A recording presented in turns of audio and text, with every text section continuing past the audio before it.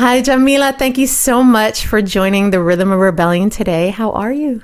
I'm great. Thank you so much for having me. Really, really grateful to be here. I was wondering if you could share with us a few of the pivotal moments that have influenced you on your journey to become a professional performer that intersects with activism.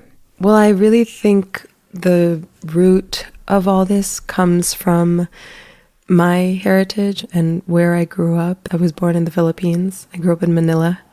It's a very different land and space than here in the States.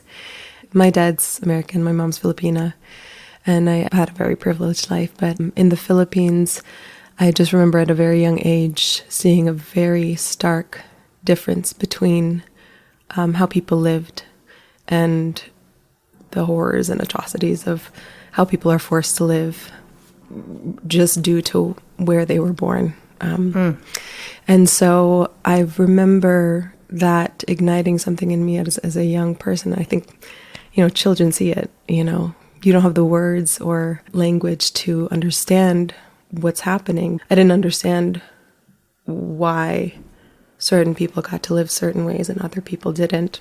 And so I think from that really kind of stemmed everything else to this day.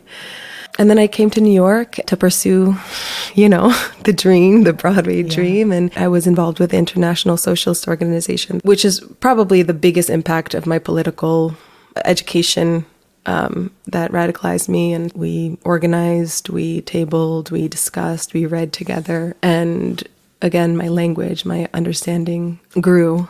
And so in those movements, in those, organized actions, music was present. Chants were present. Yeah. So those really were the moments, yes, I think that, one, empowered me to at least try and see if this was possible, and two, to affirm this, I guess, deep-seated and deep-rooted want and need of mine to be a vessel through like artistry and my body and my voice.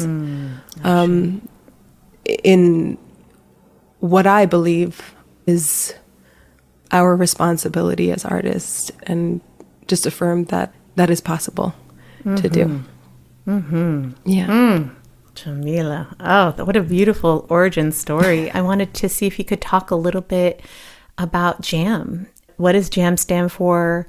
What are some of the reasons you started it? And what are some of the projects and initiatives that you've seen JAM have an impact on? JAM actually was born during the pandemic. My entire industry was a lot of industries were shut down for, we didn't know how long. And my collaborator, co-founder, good friend, dear friend, Alexis Roberts, she messaged me on Facebook. I had met Alexis when I first got to New York City in 2010. Her background is in dance and teaching, and we connected as artists. And for years and years and years, I do a lot of what do I really want? What do I want my life's purpose work to be? What does that look like? And a collective always came up of artists who can collaborate with one another to not only amplify other voices, but amplify our own voices and our own thoughts, and be a part of that collective fight for liberation. And so, I had all the time in the world, and I was dabbling in things on my own. And so when she reached out, it was just kind of prime time. It took a while for me to get back to her. She says this all the time, because I was going also through some personal things, some personal heartbreaks and dark moments. But again, it was such a gift to have this during that time, because it pulled me out of the dark a bit and got me to see hope, and hopefully was able to, be some type of vessel or channel to channel that darkness, to channel that hope, to channel everything that was going on during that time and has been going on before, that and grief, still, that pain, yeah. So what does JAM stand for? Yeah, it's justice through art, music, and movement. It's using our gifts, our voice to fight for the world we believe in, we imagine, we believe that we can build for each and every being. It was born through that. I had these songs that I loved so much, that I loved to sing, that meant so much to me. So our first really project that we did was a dream. It was like a passion project, mostly for us to create or recreate music with movement that we felt needed to be heard. And our first project was a cover of the song called Echo by Sweet Honey in the Rock, which is such an incredible, one of the most incredible songs.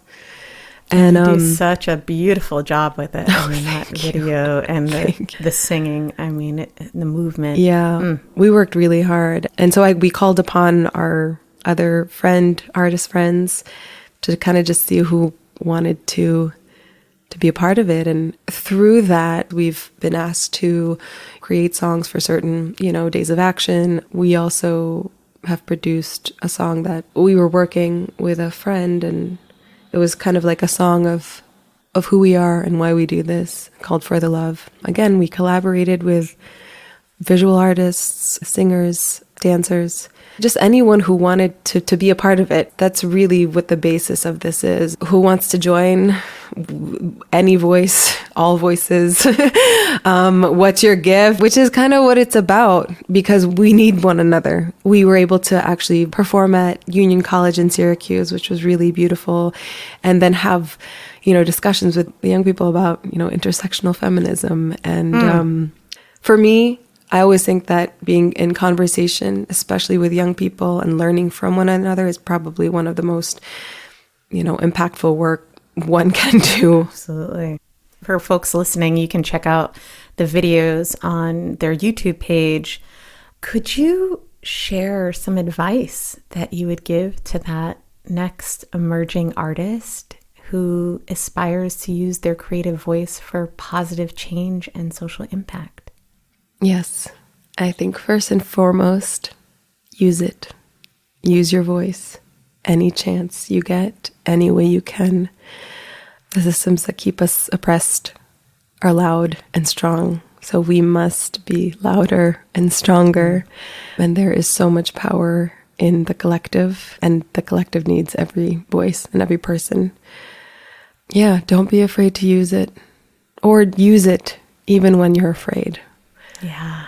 We're taught this narrative of it has to look good, it has to sound good, it has to, be all these things. I just put so much pressure on myself, so much pressure to sound perfect, to sound, the right notes, not be off tune, not crack, all these things. And whenever I get paralyzed with fear, I always go back to this passage, Audre Lorde, and she has this essay called The Transformation of Silence into Language and Action.